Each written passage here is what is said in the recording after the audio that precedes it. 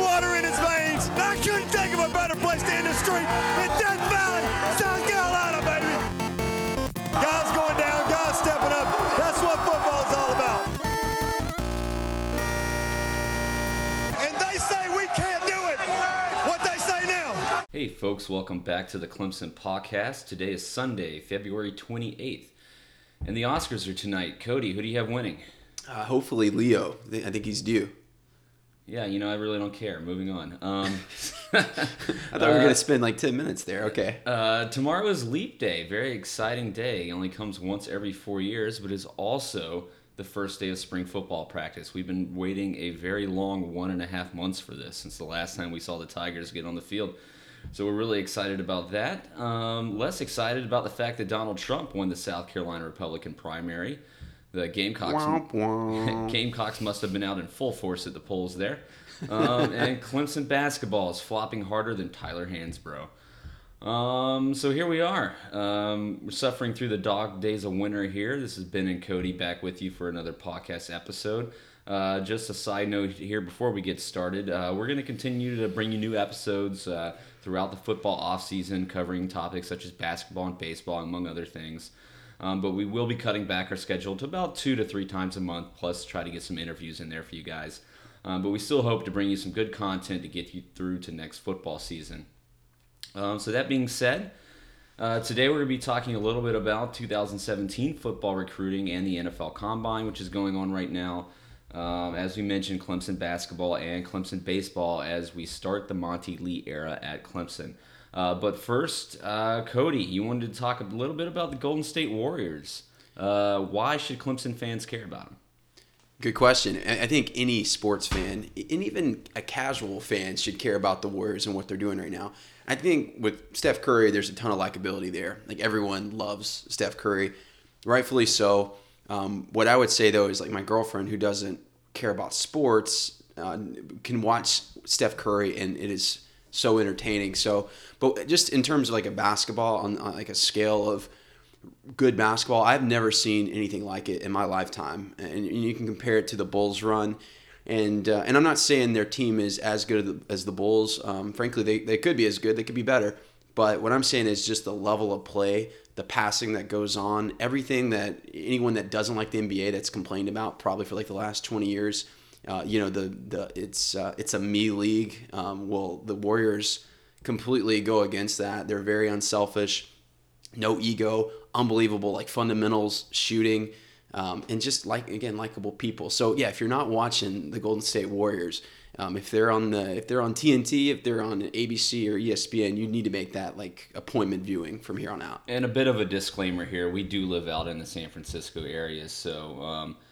Yeah, there is a little bit more interest generated just from us being here, but yeah, they are a phenomenal team to watch. I think a lot of Clemson fans and people that I grew up with in South Carolina, you don't really have a strong tie to any NBA team. The Atlanta Hawks were never really that good. The Charlotte Hornets, they had a couple good seasons there for a while. They had Muggsy Bogues and they left, but they ended up Alonzo leaving. Mourning, yeah, and they ended up leaving, and now they're back as are they the Hornets again? Maybe they are. Yeah. Yeah. Well, it doesn't matter; they're not any good.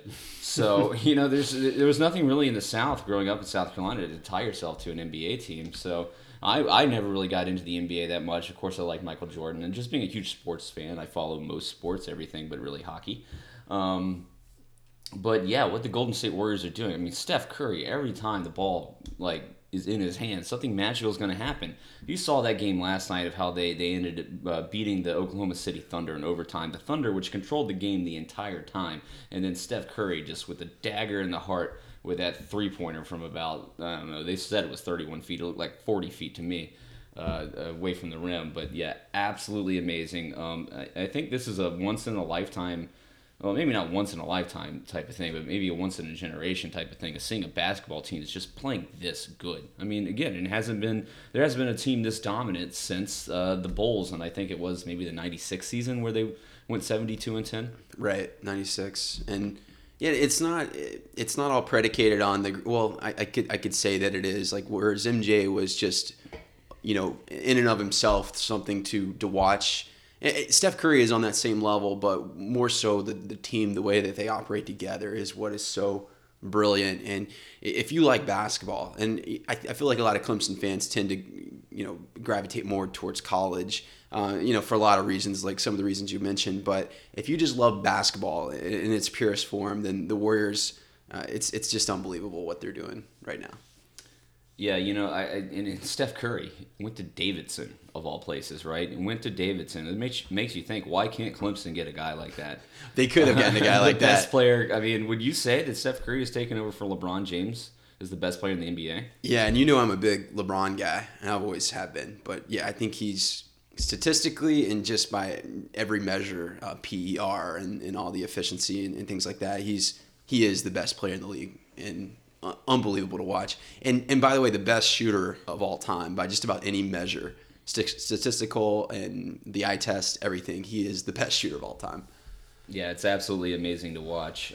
So yeah, of course, again, us being out here in San Francisco, we're going to keep a close eye on them moving forward. It's exciting. It's exciting to be energized about another sport, especially during the football offseason that you're usually not that into. Right, it's a bit of a lull, and I don't want to take anything away from the beginning of baseball or the tail end of basketball here, but it's kind of a slow time for a football-centric school.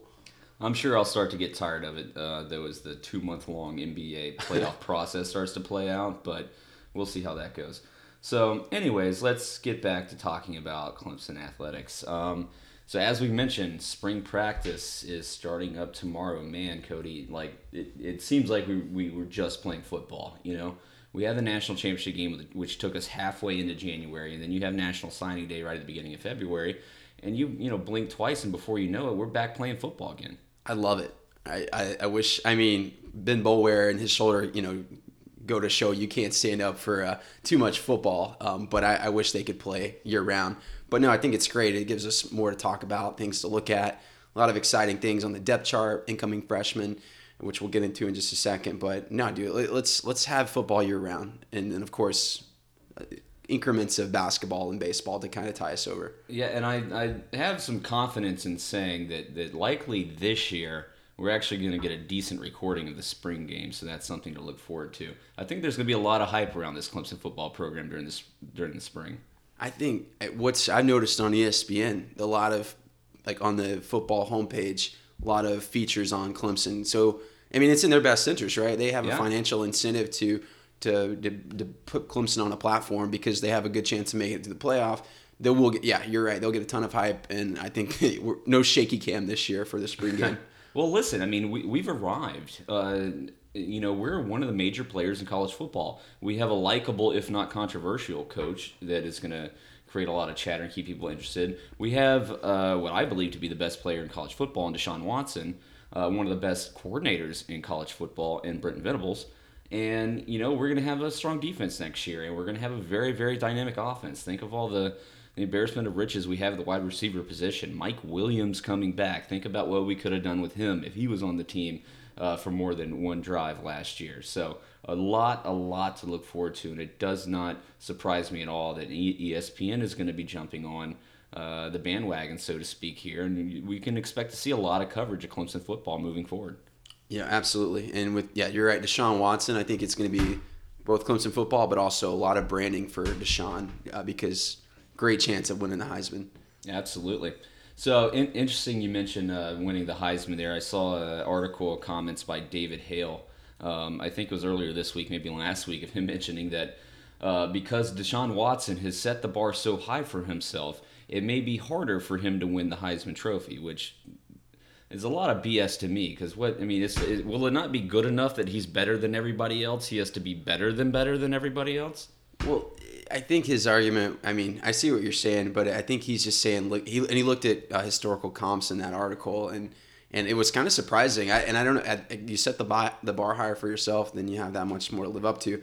But in Deshaun's case, what he has going for him, this is his first spring of being healthy. So he's got, he's going to get to play with, get reps in with Mike Williams and his receivers.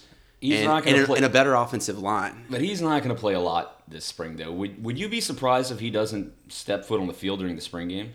No, he probably won't. He might get one series, which is fine. But he'll get the reps and he'll get the off-season conditioning, the weight room. and the reps with working with those receivers. Well, because you think about the quarterbacks that we have, Kelly Bryant and Tucker Israel, obviously going to want to see a lot out of them, and then Nick Schuessler is going to get his time.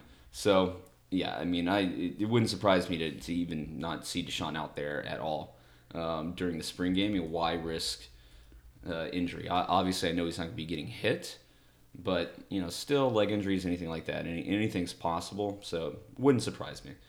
In any case, really looking forward to it. We'll see how spring practice starts to unfold. There will always be a lot of storylines coming out of it leading up to the spring game. So again, a lot to look forward to here with only really a month and a half of dead time so far since our last game, as far as football is concerned. In that time, though, we did have recruiting. So we talked heavily about the 2016 recruiting, and now we're kind of turning our focus to 2017. We already have some big name commits on board. Ones that have come on since National Signing Day have been 4-star wide receiver Amari Rogers and 4-star cornerback LeAnthony Williams Jr. And now we're in the mix for some other 4-star wide receivers in James Robinson and T. Higgins, which, Cody, you think could be a better class than Sammy Tavis, Peak, and Humphreys. Yeah, well, let's say first off, we don't know that we're going to get T. Higgins or James Robinson. Both by different services are rated as a 5-star and probably the best 2 receivers overall in the class. We do have Amari Rogers on board, which is great. A quick bit on him. He serves that function. He's not like a top 100 guy. I mean, he might have that talent, but right now he's out of the top 100. But he's exactly what we want in terms of need. He fits that Artavis Scott. Exactly. Who else? Ray McLeod. He falls into that role, and exactly what we wanted. So he gives us that dynamic. But yeah, you look at T. Higgins. If we're able to land this guy along with James Robinson, and yeah, I had to think that rivals Sammy Watkins, Martavis Bryant, Sharon Peak, and Humphreys is maybe even could be better. Obviously, the production on the field will ultimately decide that. But if I think we're in good standing for James Robinson, and then T. Higgins, it's kind of up in the air. But I mean, it's looking pretty good, and we're going into Tennessee of all places in this cycle and taking some big name commits. Big name guys, I'm sorry. Yeah, no, I really love how this coaching staff really, cast a wide net. And they're not afraid, obviously, to go out of their comfort zone in the South and state of South Carolina. We go into Georgia, we go into Florida, and now we see ourselves expanding into Tennessee and even in the Northeast to really to land some big-time recruits. I mean, heck, we got the 2 best players in the state of Kansas during the 2016 recruiting cycle. So the ability of this coaching staff to really stretch the boundaries without having to set up camps in Florida like Jim Harbaugh does or going on sleepovers. So I mean, it's a big compliment to them and what they're able to do. It's a huge testament to their abilities to recruit, and it's one of the main reasons that Clemson has become such a powerhouse in college football. Yeah, and at each position group, it's not all the same across the board. We're getting better on the offensive line. We've seen that defensive line's becoming a point of strength where we're getting some higher profile guys. But somewhere where we've always done well is wide receiver, and we're probably the best at that position from recruiting, and that stems from Dabo being a wide receivers coach, and then obviously still having that good salesmanship. But yeah, we're getting the cream of the crop, and maybe turning it over to the secondary, LeAnthony Williams. This is the great thing about the 2016 class was finishing strong with those guys in the secondary. But looking at we potentially, we could have missed out on all the 3 guys that we got there at the end: Simmons, Wallace, and Trayvon Mullen, and that would have put us in a position where we'd have to hit a home run for this cycle. But we are in great standing with a number of top 100 guys. Tank Robinson, an in-state safety; Devin Hunter, top 100 safety from Virginia; Jameis Williams. I don't know if I'm pronouncing that correctly. He's out of Georgia. He's not a top 100 guy, but he looks like the Honey Badger. Love this guy. Love his film. Deion Jones is another quarterback that's very high on Clemson. So just a number of guys, and I think it's very important that we hit a few home runs from guys that are both really good, but guys that can make an instant impact. And I think we're in good standing with a lot of guys there in the secondary. Yeah, it's one thing you can just look at our needs right now going into spring practice, not knowing who's going to emerge. But history has shown us that we're also going to lose some guys along the way here coming out of spring practice going into next year. Some guys are going to start to realize they're kind of standing in the depth chart, and we're likely to lose guys at several positions. I mean, it's historically happened. We're not going to – I don't want to get into making predictions right now of who those people are going to be, because obviously I want all of them to remain Clemson Tigers. But, you take the needs that we have now and know that they're going to be more enhanced, I guess, right? Those needs are going to get bigger in some areas of this football team. Right. I mean, I think you have a few guys right now in the secondary. It's kind of like it's make or break. Like, crap or get off the pot, right?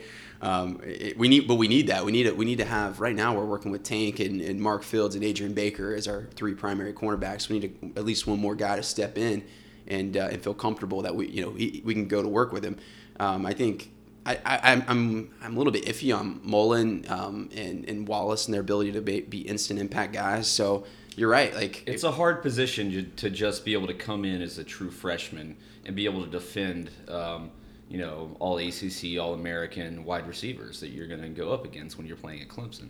Right, and I mean, frankly, the coaching on a high school level, like they don't come in as refined cornerbacks. They're athletes. They play the receiver position, running back. They do punt returns and kickoff returns, and they're just kind of free roaming safeties, and a lot of them don't get to really have that amazing form that Mackenzie Alexander came in that skill set. So. Yeah, but you probably will see some attrition. The thing that I hope the most, though, is a couple guys will emerge from the upper class. And that's kind of the beauty of how things have been going recently. I mean, we're consistently building depth. We're no longer bringing in like 4-star and 3-star guys. We're bringing in 5-star and 4-star guys. So that depth and those guys that you are waiting to emerge, they already came in as more highly touted players. So there are going to be some diamonds in the roughs, like Kevin Dodd. Nobody expected a lot out of him, and now look at him. And we'll shift our focus here to the NFL Combine here in a second. But he came out of nowhere to be a possible first-round pick. So we're going to find other guys like that buried deep within the depth chart just because we have been recruiting so well. Well, that's the part of it is when you cast a wide net with 4 stars. It helps to mitigate risk. If you're pulling in a bunch of 3 stars and you're hoping they perform like 5 stars, you're going to set yourself up for failure. But you cast a wide net, yeah, you're going to miss on a few, but you're also going to hit on a guy like Kevin Dodd who emerges late in his career. So no, I'm with you. Not all these guys will be all ACC, all Americans, but puts us in a great position. And again, keep an eye out on those in the secondary for 2017. It's looking really good. One area that I am concerned about is defensive end. Cracking Tiger wrote an article on STS recently about how the depth chart's shaken out for 2016, and really the need probably to what we should have done is brought in 2 defensive ends in this last cycle. Xavier Kelly, he's going to hit the 2 deep as a true freshman. Not sure if he's ready. He probably could use a little fine tuning, but you got guys that are very inexperienced. So. You're talking about Austin Bryant. He got more reps than anyone. Looked good. Richard Yergin didn't get a whole lot of playing time, but looks like he's going to be a serviceable guy. Cleveland Farrell, who Brent Venables loves this guy. He could be the most talented guy on the roster as a defensive end, but he hasn't played in 2 years. So some concerns there. So what that means for 2017 is we need to hit home runs, if not grand slams, with at least 1 or 2 of these guys. Guys that can hit the ground running from day one, instant impact guys. It also means let's pay really close attention to this spring game, because that's when a lot of these guys who maybe haven't played a lot in a while, the Austin Bryants, the Farrells, they were really going to be able to see in Yergin what they're made of and how they stack up against what's going to be actually a very formidable offensive line in this spring game. Good point. With a lot of guys returning. So shifting our focus now, we talked about the guys coming in. Let's talk about the guys that are leaving. NFL Combine's been going on, some kind of exciting things coming out of that. Shaq Lawson's looked really good. Sharon Peak with a pretty good 40 time. Cody, who's turning heads? I think Sharon Peak is so surprising. We'll say I was a little critical on him. I think a lot of Clemson fans were at the early part of the year just because he didn't show that aggressiveness to go high point the ball. But man, he's a combine stud, and I'm not saying that won't translate because I think he has a very nice outlook going into the pros. I don't know. He's projected as a potential starter, NFL starter. And I mean, I could see that. I think it's just we've gotten so used to seeing guys like Sammy Watkins, Duke Hopkins, even Martavis Bryant that, Sharon Peak wasn't he wasn't a premier wide receiver that we've seen recently. But he's dealt with so many injuries, and I mentioned this several times over the course of the season. It's like, don't count this guy out, especially when he got off to a slow start, because he hadn't played a lot of football, to be honest with you. He had played enough football, though. I mean, I agree. He had some injuries that held him back, but at that point in the season, I think he just wasn't. It didn't click for whatever reason. Like, right. Hey, you were the guy. But to his credit, by the end of the year, it did click, and he had a hell of a game against Alabama. So you match that up. If he's able to still stay healthy, and then you have his natural athletic ability, combine that with some NFL coaching. I mean, listen. NFL teams go deep on the wide receiving cores. A lot of guys get in the football game. So, yeah, I see a future for him in the NFL. It may not be in a sustained starting role over a 10-year period, but, he could, make a dent in there for, 5 or 6 years and have a good showing. He'll end up on – I could see him ending up on a fantasy team here in the next 3 years, which is pretty exciting, to add to the stable at wide receiver you here. Well, there's your fantasy insight there from Cody Fowler. Look out for Sharon Peak to be on your radar within the next 3 years. Clemson wide receivers have been turning up some good numbers there in fantasy, so maybe a guy that's under the radar. So who else? Mackenzie Alexander. He obviously got hurt coming into the national championship game, did not play much of that game at all. He's still battling with a hamstring injury, so not a lot to show on the field here at the Combine. He's going to save all that for his pro day, but he's been doing some talking. A lot of talking. And man, he's good. He didn't really do this at Clemson. He was a little bit more. He was quiet. He let his play and do the talking. Whenever he did get the mic, though, I mean, you did get a little bit of swag, or you can call it arrogance, you can call it cockiness, whatever you want to call it. But I think in terms of like a cornerback in the NFL to have that type of confidence, I think it's very common and it translates well. I mean, I want my cornerback to have that I'm going to shut you down mentality. One area of concern, though, and this is out of his control, it's his size. He is a little bit smaller, going up against some of these bigger guys. He's like 5'10".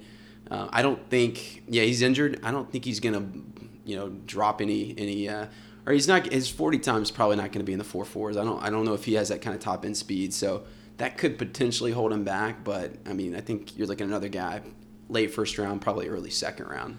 Listen, we'll see how he performs in his pro day, but his play on the field speaks for itself. You go and look at all the stats about the percentage of passes that were actually completed against him. It's so incredibly low. And to be honest with you, I mean, teams just didn't throw his way a lot because they were scared to, because he is that good of a cornerback.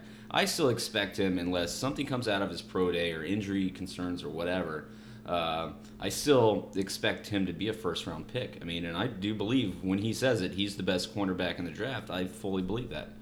I hope that's the case. I know there's some good ones this year, but I mean, he's very good. If another part too that I mentioned he could work on was his ball skills. He didn't have one interception. A lot of that's because he didn't have a lot of opportunity, and that's fair. But part of it is too, like a lot of times he doesn't have that great kind of the wherewithal or the awareness, I should say, to make that interception. He's a little bit locked in on his guy. Another couple other guys that I think, in my opinion, are solidifying first-round status, first-round picks are Lawson and Dodd at defensive end. One of the knocks on Lawson is his measurables. He doesn't have elite speed. He doesn't have elite size, which is true. He's not I guess what's the word? He's fair in terms of his size. But he did run a 4.7 340, which I think was fourth among all defensive linemen, which surprised me. And I think that alone will get him into the first round if there were any doubts. Well, even Dodd clocking it at a 4.86. That's not too shabby.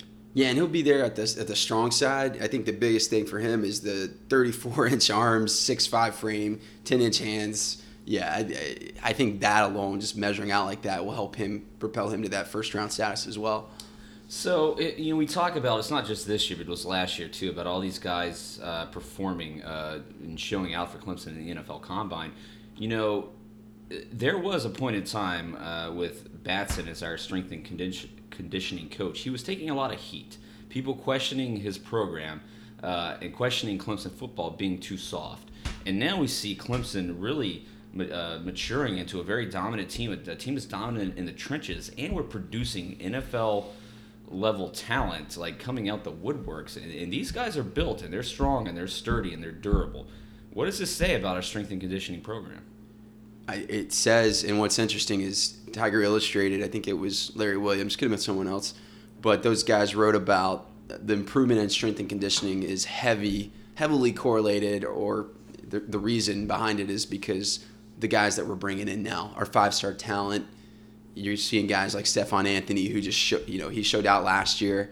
Shaq Lawson this year. I mean, Vic Beasley. Just these guys that are really good players. And the more talent you give a strength and conditioning coach, you give any coach, the better they look. And I think that's why we kind of place some of the blame, maybe the scapegoat on the strength and conditioning coach, Batson, in years past. But really, you get him the right guys, he'll do great things, and he's proven that now. Yeah, once you start recruiting better, right? you give him that good clay to mold. Right. He's turning these guys into really good football players, and now we're getting guys come in that are already in great shape and really good football players. So really excited to see what we're going to be able to do with them moving forward. Again, bright future for Clemson football, and things are really going well right now. It's just a great time to be a Clemson Tiger football fan. Yeah, I think part of one other point about Batson, part of seeing the improved results is it's also a thing of character and commitment. I mean, you recruit these type of guys, not just talented, but you have that same character and commitment that Dabo Swinney looks for. And yeah, generally these guys are going to be in the weight room working out and honing their craft, perfecting it. So yeah, it's no surprise. Yeah, and it makes it so much better to watch NFL on Sundays when you can key in on a few Clemson guys. Absolutely, but now they're stretching, so they're all over the league now. I can't focus on one or two teams. I'm having to read the box score of every single game to see what Clemson guys are doing. The great thing about Wide Receiver U is I can draft these guys on a fantasy team and then root for them, and they can put up points for you. That's the nice thing. And the problem with them end up being high draft picks is they end up going to the teams like possibly the Browns or somebody like that, who are forever terrible teams. That's the thing that worries me the most about Deshaun Watson coming out next year and being the best quarterback in the draft. Who's he going to fall to? I hope he doesn't fall to a team like the Browns. But it's going to be a bad team. Hopefully it's a team that doesn't have a history of just being terrible all the time. But, that's the risk, right? It's true. I mean, what can you do, Hopefully, more so than a bad organization, hopefully a good offensive line. And you don't tank your season just so you hope you don't, you go in the top of the first round versus the bottom of the first round. You're going to play all out, and we'll see what happens. It's kind of like with Nuke Hopkins to the Texans. They're not a great team. They're not projected to be a great team. They still don't have a quarterback, but he's still doing really well there. Right. And I wish Sammy Watkins could be in a similar situation. Not a great quarterback in either Buffalo or Houston, but at least they make a commitment to getting him the ball. And they haven't done that in Buffalo, which is unfortunate because I think Sammy is as talented as anyone. Yeah, absolutely. I mean, he was one of the best receivers to ever, put on a Clemson uniform. It would be nice, and Spiller kind of had the same problem when he was there in Buffalo. So, right. Buffalo, please stop. Yeah, we know. Please stop drafting Clemson players. Rex, I know your son plays at Clemson, but come on, man. Stick to defense. Quit drafting our guys. You just draft defensive guys. That's fine. Okay, so that's enough football for now. Obviously, really excited about it. Let's switch over to Clemson basketball. There was a point in the season, and it was leaving out-of-conference play where I thought we were dead in the water. I thought there was no hope left for this season. A lot of people thought it was going to be a struggle to finish anywhere close to the middle of the pack in the ACC. It was very likely that we'd finish more towards the bottom. Got into ACC play. We started off 5-1. Hopes got really high. We thought that an NCAA tournament berth was really within our grasp, but now, we've been slipping. We're 16-12 on the year. We're 9-7 in the ACC, which is still a good record, but considering what you did in the outer-conference schedule, that ACC record is going to be a lot better than it normally has to be to get us in the tournament. We're tied 7th in the ACC. Again, I mentioned we started 5-1 in conference with the only loss at North Carolina, which was a close loss.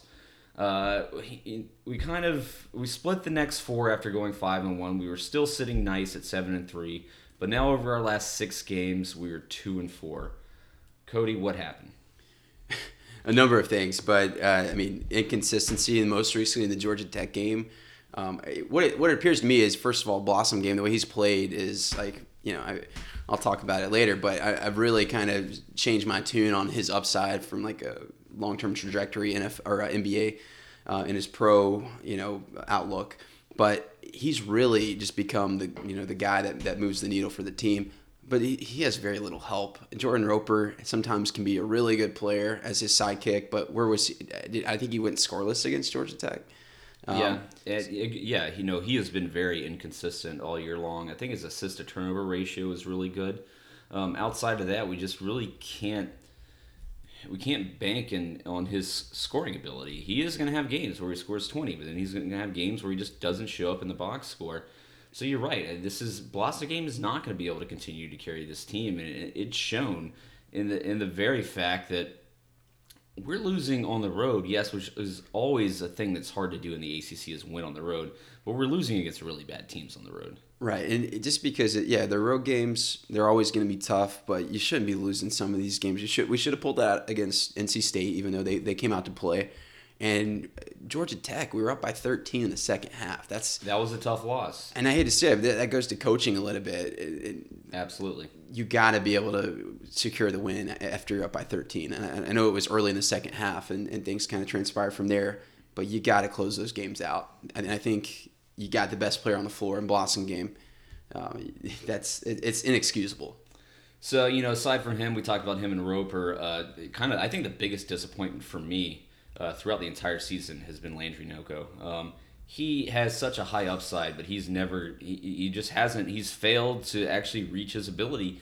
And the main reason for that is he just can't stay on the court. He is constantly in foul trouble. He's averaging right around 20 minutes a game. And at this point in the season, I'm almost ready just to sit him and have Sidi Jete start, knowing that at least Jete is coming back next year. And we need to polish his game a little bit more. We've seen some progress from him this year. Obviously, he still has a lot of foul trouble. Maybe getting him even starting, like Brownell started him earlier this year, and then getting Legend Roberton some more minutes, just because if we can't trust Noko to actually be able to stay in the game, be on the court, then we've got to develop some other guys. I totally agree. It makes a lot more sense to put that time and investment into the younger guys.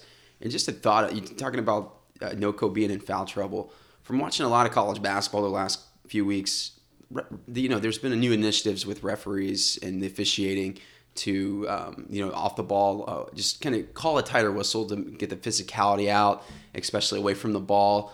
But there's been a lot of inconsistency from game to game, from team to team, and it's made the game really tough to watch. I mean, it was supposed to improve the style of play, make it more free-flowing, the way basketball should be played, and I think it's a good thing. It was a good initiative that had good intent. But so far, the referees it's been very poor, in my opinion.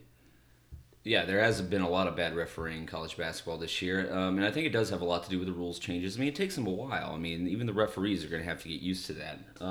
But I will say this, scoring is up, and that is more entertaining. Even Clemson, we're scoring. We're losing games when we're scoring 70, and when has that ever happened before? And that's part of the difference on this team is we used to, if we scored 70, we would win because our defense was so suffocating. It's not the same this year. I think part of that is we do miss a little bit of Rod Hall's defense and some other guys. But that also has to do with the pace of play. I mean, the rules have changed things, and we are seeing that the results of those changes being put in place, and that result is higher scoring. So, a couple more things I think we're a little bit concerned about. Dante Grantham still has no inside presence. I still think he's going to be a good basketball player, but I haven't seen the progression that I've wanted to see out of him this year. His three-point shooting percentage has improved. He's at about 36%, but he's not getting inside. He just doesn't have the confidence, especially late in the game. You see that lack of confidence. Again, it reminds me of Milton Jennings. I know a lot of people will probably disagree with me here, and I think Grantham is still going to be better. But listen, he is almost two full years into this program of pretty much starting every single game. This guy is now experienced. I expect to see a little bit more. I think it's safe to say if you're going in and Grantham is your number two guy, obviously Blossom game being number one, I don't think he can make the NCAA tournament as it is now. Well, that's the thing. If Blossoming doesn't come back next year, then Grantham is the guy as a junior returning. He's the one that needs to lead this team. I don't think he's ready for that. No, I think Avery Holmes might be the go-to guy. It's certainly not. It's not Grantham, and I think maybe that's just. Maybe if he's your third or fourth best player, that's okay, and he can kind of fall back and and be more of a role player, a complementary player. But making him a star player, at least up to this point in his career, it's not him. I think by his senior year, he can be that guy, and I think Brownell saw a lot of that in him, and that's why he started him every game. I think as a freshman, he's investing in this guy. He has a lot riding on this guy, and it may be a while for just take him a few years to develop. And I'm a little bit disappointed again that we haven't seen more improvement, but I will say this: he has improved a good bit from his freshman year, so you got to give him credit there. Yeah, him, like you said, his shooting percentages has improved. Same with Blossom Game. Give him a lot of credit. I think they were both sub 30% three-point shooters last year, so that element has really changed the dynamic of the offense this whole year. So give him credit there. Like you said, taking a step back on defense, though, which is it's kind of odd considering Brownell's track record up to this point. Well, and again, Avery Holmes, we talked about losing Rod Hall's defensive abilities. I think Avery Holmes has gotten better on defense. He's had some games where his tough defense really kept us in it and allowed us to win some games. I still don't think he's shooting great, but he is scoring up now into double digits, 10 points a game. I question, by the way, coming from San Francisco, lesser caliber, opponents. One, just their ability to defend him, but also he's having to put a lot more energy into the defensive side of the ball, and I think maybe that's kind of leaked over. So it's been a little bit of a learning curve for him this year, and just getting up to speed in ACC play. I think I'm still positive about him, and I think coming into next year, which will be his last year in the senior season, that we can expect to see. He's already scoring 10 points a game. You start getting into that 12 range. 12 to 13 range for him next year, being a leader on the floor, and his defense will continue to improve. I still think this was a great move to bring him into the program, and I think it's going to pay dividends. Part of the problem is we don't have a lot of depth, right? So outside of these guys that are starting, and then you obviously have Sidi Jate coming in to spell Landry Noko. When he gets in foul trouble, then Jate gets into foul trouble, and Josh Smith comes in. Gabe DeVoe, he's kind of been our sixth man on the bench this year. Why I give him credit for being, he's played tough, he plays hard, but his shooting ability, which we thought was going to be one of his best characteristics and contributions to this basketball team, he hasn't shown improvement shooting the ball. So when you have a guy that's your sixth man coming in and you're so inconsistent, and Roper and Holmes shooting, Gabe DeVoe, who's supposed to be a three-point threat, he's still not really. He's right around 30%, if not less. Yeah, he came in high school. He was a prolific scorer, and you thought at the very least he could knock some threes if he's spotting, shooting the ball, but it hasn't been the case. But I'll give it to him. He is putting in the effort. I could see it on defense. But that's something maybe he can turn the corner. I don't know some of the guys that transferred in from other schools. We do have we'll have an infusion of a couple of, I guess, will be sophomores, redshirt sophomores next year. I think 3 transfers make it onto the court next year. And that is going to be big for Brownell. We'll talk about this here in a second. But that is going to add some depth to this team that we definitely don't have this year. These guys are more like slashers, I believe. I know, there's Mitchell from Vanderbilt, who will, nice element with his slashing and driving ability. But you need someone to pass it to once you do get penetration into the lane. Well, and then Reed's. Go ahead. Sorry, then we have the big guy from Texas A&M coming in too. I think he's a legitimate 7-footer. I think he was a 5-star recruit from ESPN at least. I think so. There's been some questions about his conditioning and work ethic, but again, we're losing Noko. Can we trust Jate to actually be a starter? This guy should come in and really help. Again, overall, this team is scoring more, which has been great, but the defense hasn't been as good, so we start to see the balance there. The free throw shooting, to me, at least in the clutch situations, has gotten worse. Part of that stretch where we won 5 in a row and beat 3 ranked teams in a row, free throw shooting had been clutch. That's been slipping a little bit as we've reached the end of the season. I wonder if some of that has been fatigue, playing more on the road, but that is something that has led to this slide that we've seen over the last 6 games where we've gone 2-4. So let's talk about the season here. We went in the last time we talked. We thought that one, maybe two losses for the rest of the ACC schedule, and we could still make our way into the NCAA tournament. Now, what are we looking at? We have 2 games left against Virginia, and then at Boston College, and we're 16-12. Does winning 2 games, one of those being against Virginia, putting us at 18-12? Does that get us in? I don't think so. I mean, 11-7 in the ACC looks good, but you take into consideration our out-of-conference schedule, we have to at least win 1 game of the ACC tournament. Yeah, at least. If not, run the gamut and win it all. I don't think that's going to be the case. Listen, we do have wins at Syracuse versus Duke, Louisville, Miami, Pitt, and if we win against Virginia, we have that on our resume. So, again, the NCAA tournament tends to look how you finish out a season and take that into consideration as part of their criteria when they're selecting teams. But listen, I think we could still, as crazy as it sounds, we could still get first or second round buys in the ACC tournament.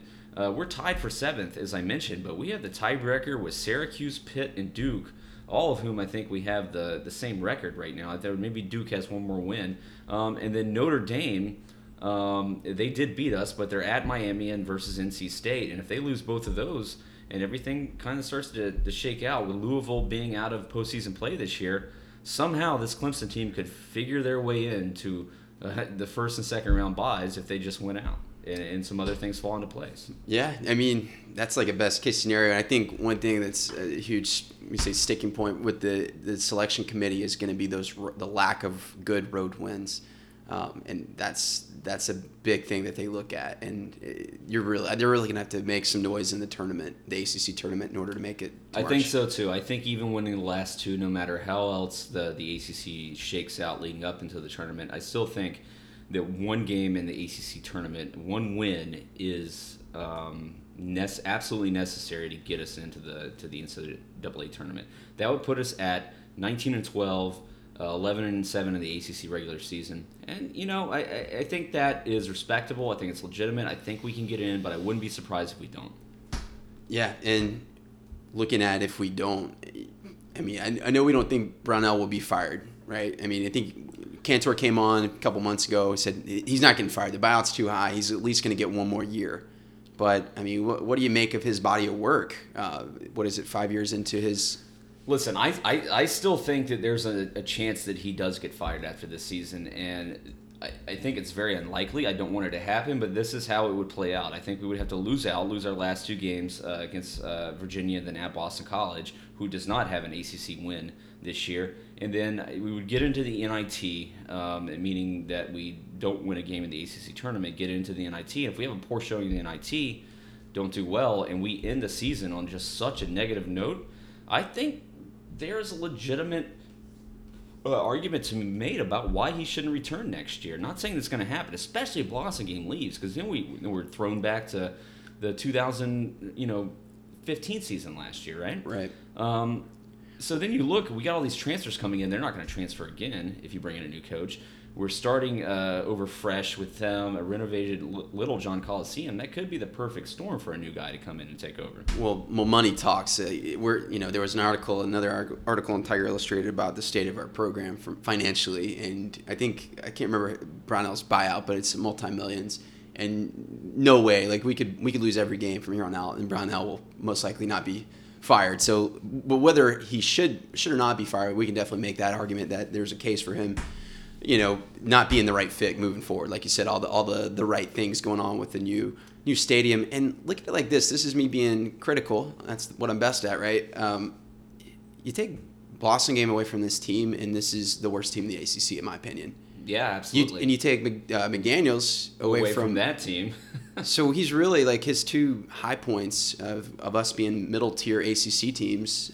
Maybe the top third when McDaniels was in. Much of it had to do with the greatness of 2 players, and I just don't. And all that aside, I don't think this is a sustainable model. But to be a competitive, to be even the top half of the ACC, I don't think this is the right recipe. And I think he recognizes that, and that's why he's bringing in all these transfers. And I think that's the strongest argument is next year is his year. He's got Littlejohn back, and he's got these transfers who we expect a lot of stuff out of next year. Bring Blossom game back, along with the progression of these younger guys, Grantham and then Avery Holmes, a year under his belt in the ACC. And I think we stand to be a lot better team next year, so I think he deserves that extra year again. The only reason I can see it happen is if we really tank here to finish off the season. That being said, it's so funny to be in this situation because I can see a situation where if everything plays out right that he gets fired. I can also see a situation where we still make it into the NCAA tournament without winning the ACC tournament. So it's been a crazy year in basketball. I will say at this point it will be a disappointment if we don't make it into the tournament, even though we weren't sitting very pretty after our out-of-conference schedule. But because of that 5-game streak and who we beat and how we played, I think that brought the expectations for Clemson basketball back up, and it will be a huge disappointment if we don't make it. We'll see how it turns out. Again, got Virginia on Tuesday. That game will be huge. Everybody get to the well if you can. The team's going to need your support. Should be a great atmosphere there. So now switching over for basketball, let's talk about Clemson baseball. The Monty Lee era has begun. We're super excited about that. I think there's a lot of enthusiasm behind this program. We're reading that season ticket sales are the highest they've been, I think, in the past 5 years. The team dropped their first game to Maine, but since then they've gone undefeated, winning the last 2 against Maine. They just swept a series against James Madison in convincing fashion. This team is hitting well. It's pitching well so far. The team batting average right now is .322 with an ERA of 2.17. I know we're not playing the greatest of opponents yet, but still, we knew this team coming in was going to hit well. We expect them to hit well. The pitching, it's going to be shaky. We don't have a lot of depth here, but what I've seen so far this year, really excited. Yeah, you can definitely tell there's a vibe about the team. It seems like part of the criticism of Leggett was his play the old-fashioned way, the bunt the guy over, kind of the doing the things like that the old-fashioned way. But Monty Lee has guys swinging away on 3-0. Right, and I think it's not so much just the scheme or the mindset behind it, but it's just the kind of the culture that he's created. It's new, it's exciting. Players I think enjoy playing for him, which for Leggett I think that was. Some did, some didn't, right? And I don't know, just a new vibe around Clemson, and yeah, I mean, like early returns, the offense looks great. It's changed the culture of the program. Clemson hasn't hit well in the past several years. We're hitting the long ball. I think we have 7 home runs so far after 7 or 8 after 1 or 2 today against James Madison. But it's not just that. I mean, the pitching. I mean, that's gonna be a question mark. But so far, Charlie Barnes and Clayton Schmidt look really good. Jake Higginbotham, he looks good too. I think there's going to be some growing pains with him as the season moves on and we start to play better opponents. But so far, everything's looking good. One of the big problems last year that really killed this team was the errors. So far this year, we're averaging 1 a game. We have a .973 fielding percentage, which isn't terrible, but I would still like to see improve. This pitching staff is not going to be dominant. They're going to pitch to contact. So that's where the fielding is really going to need to step in and pick these guys up, especially up the middle. We've seen Weston Wilson move over from to second base from third base. So with him and Eli White should form a good battery or a good core up the middle there. Renwick takes over at third base. He's had some errors, a couple of errors so far this year. Hopefully that smooth out. We've seen Pinder move to center field, which is working out so far. He's actually hitting better at the plate too. At first base, we're not sure how this is going to shake out. Chris Williams has been getting the majority of time at first, but he's struggling with the bat. So we could start to see Andrew Cox get some more action if that keeps up. But otherwise, it's really been great to see Monty Lee start to think outside of the box and move some guys around and put them in better positions. Because once you feel more comfortable in the field, you're also going to feel more comfortable at the plate. And we're seeing that pay out at the plate right now, again, with that .322 team batting average, hitting home runs. So now can the defense and the pitching follow suit? The schedule's about to get a lot tougher. We got Wofford on Tuesday, then a weekend series against South Carolina, and I think everybody is really looking forward to that. What can we do against South Carolina? ACC play then begins after that, so we're really it's gonna be a good barometer these next couple weeks of how this team is really gonna play this year and how well they are going to fare. So what are our expectations? There are a lot of areas that needed improvement. We talked about it. The base running has been bad. We haven't been able to get guys home from third with less than 2 outs. The pitching was shaky, especially during the middle of the week last year. And clutch hitting wasn't there. hitting, we do think is going to be greatly improved this year. We got more power, more home runs. Guys like Reed Rollman coming back, who had a great freshman year last year. Chris Oakey, we know what he can do. Seth Beer, that's a guy that we all have our eye on. He has lived up to all expectations and has not failed to impress so far. Right. I'm very excited about Seth Beer. Had that opposite field home run today against James Madison. Reminded me a little bit of Chipper Jones, that kind of that inside out swing where you have power, which is, this guy. I mean, you're talking about a guy, I believe he should be a freshman in high school right now. So Senior in high school? Or I'm sorry, a senior in high school, yeah. So you look at him, Reed Rollman, Beer, and Oakey, or I guess it's Rollman, Oakey, and then Beer is your 3, 4, and 5 hitters. I mean, that is a really nice core with some pop. And that's something, if the long ball can, it goes to show, man, that it can really change the game. So how will we do against some of these higher level of competition, better pitching? We'll see. I don't think James Madison and Maine are going to bring anything close to what South Carolina will bring, or any other of the premier ACC teams. But it's kind of like Baylor football, right? Where they're blowing some cupcakes out at the beginning of the year. It's like, hey, you're doing what you're supposed to be doing. You're blowing them out, and that's what we've done at 4. I guess we're 5-1. 5-1. So no, far, exactly. So. Guys like Weston Wilson is batting .500 so far this year. Eli White's at .318. Chase Pinder's batting pretty well at the top of the order. So 3 home runs, right? Pinder, no. Well, he's got a few as a leadoff hitter. He does have 3 home runs. Yeah, you're right. Yeah, he's got 3. Beer has 2, and Oakey has a couple. So, we're really excited about this team being able to hit this year. Really, the question mark is going to be the pitching. And this is not a deep staff. It will be interesting to see who emerges as the weekday starters this year. That was, again, one of the weak points. We lost to a lot of bad teams during the week last year because our starting pitching was so terrible. So, outside of the 3 guys we mentioned earlier, who fills those starter roles? Alex Schnell and Garrett Lavorne are going to get some opportunities there, and then coming out of the bullpen, we're going to see Alex Eubanks. He's pitched a lot so far this year and has done well. And then Pat Krall, we expect to see. Alex Bostic, he's going to be in the closer's role. A lot of Alexes on this team. He had a 5.25 ERA last year, so that's obviously going to have to get a lot better, but I know the coaching staff is really high on him. So now, what's our prediction for this year? Personally, I've heard a lot of people say that they're going to give Monty Lee a pass, that they don't expect us to necessarily make the NCAA baseball tournament this year.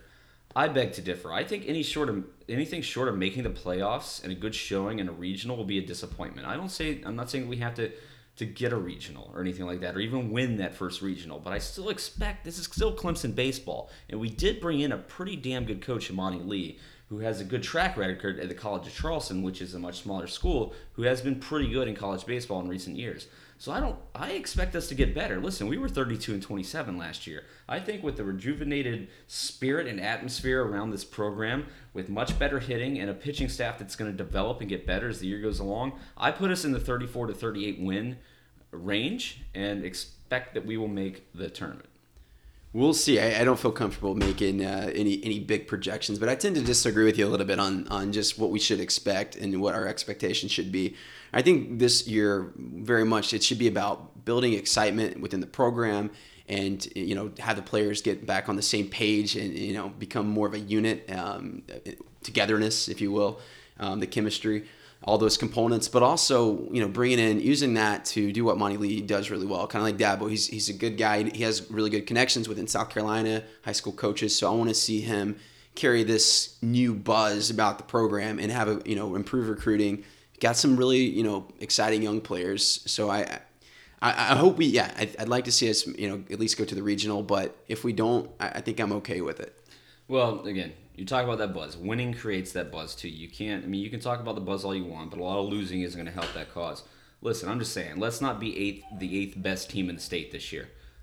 That's really all I'm asking for. Are there 8 other teams? I hope we're not the 8th best team. There's a lot of them that we lost to last year, in-state teams. Good point. I'm saying, you're going to have Coastal Carolina's going to be good, College of Charleston's going to be good, and South Carolina's going to be good. We need to be as good as them. We don't need to be a second-tier baseball team. Like Clemson has a storied baseball program. I think we live up to that reputation this year. I'm really confident about Monty Lee, and I think a lot of good things are going to happen. Okay, so that wraps it up. We hit the three major sports. We talked about football. We talked about basketball. Talked about baseball. A lot of upside to at least the football and baseball programs. We'll see about basketball. See how that plays out here over the next week and then going into the tournament. So real quick before we go here, we got some quick takes for you. The first one I got for you, Cody. Robert Nkemdiche. We all heard the story about him falling through that hotel window like 4 stories. He now admits that he was drunk when he did it. Obviously, a lot of problems there as he goes into the NFL draft. I will bring this question back up. Would you still say now that you would have rather had him than Wayne Gallman? Well, they're not mutually exclusive. I think we're looking at what they brought to the table. But maybe I'm moving more in the Wayne train direction just because he's going to get at least one more year with the program, and he had a heck of a sophomore year. And Nkemdiche, I said it was a position of need there at strong side defensive end. Well, you know what? We have, who knew Kevin Dodd was going to emerge as one of the best defensive ends in the country. Kevin Dodd had more sacks this season than Nkemdiche's had his whole career. And he's fallen out one less hotel room window. That's on the checklist, the criteria for the scouts. How many hotel room windows have you fallen out of? So yeah, I'm moving more in the Wayne train direction. We'll say this: very surprised that not only you could have told me Lawson will be a better defensive end, and I would say that's debatable when they were seniors in high school. But to say that Kevin Dodd will emerge as a better overall player, that's pretty surprising. Yeah, absolutely. I mean, even coming out of last year, nobody thought that he would turn into what he has. I mean, again, credit to our coaches, credit to him and his work ethic, and really excited about seeing him possibly going in the first round of the NFL draft.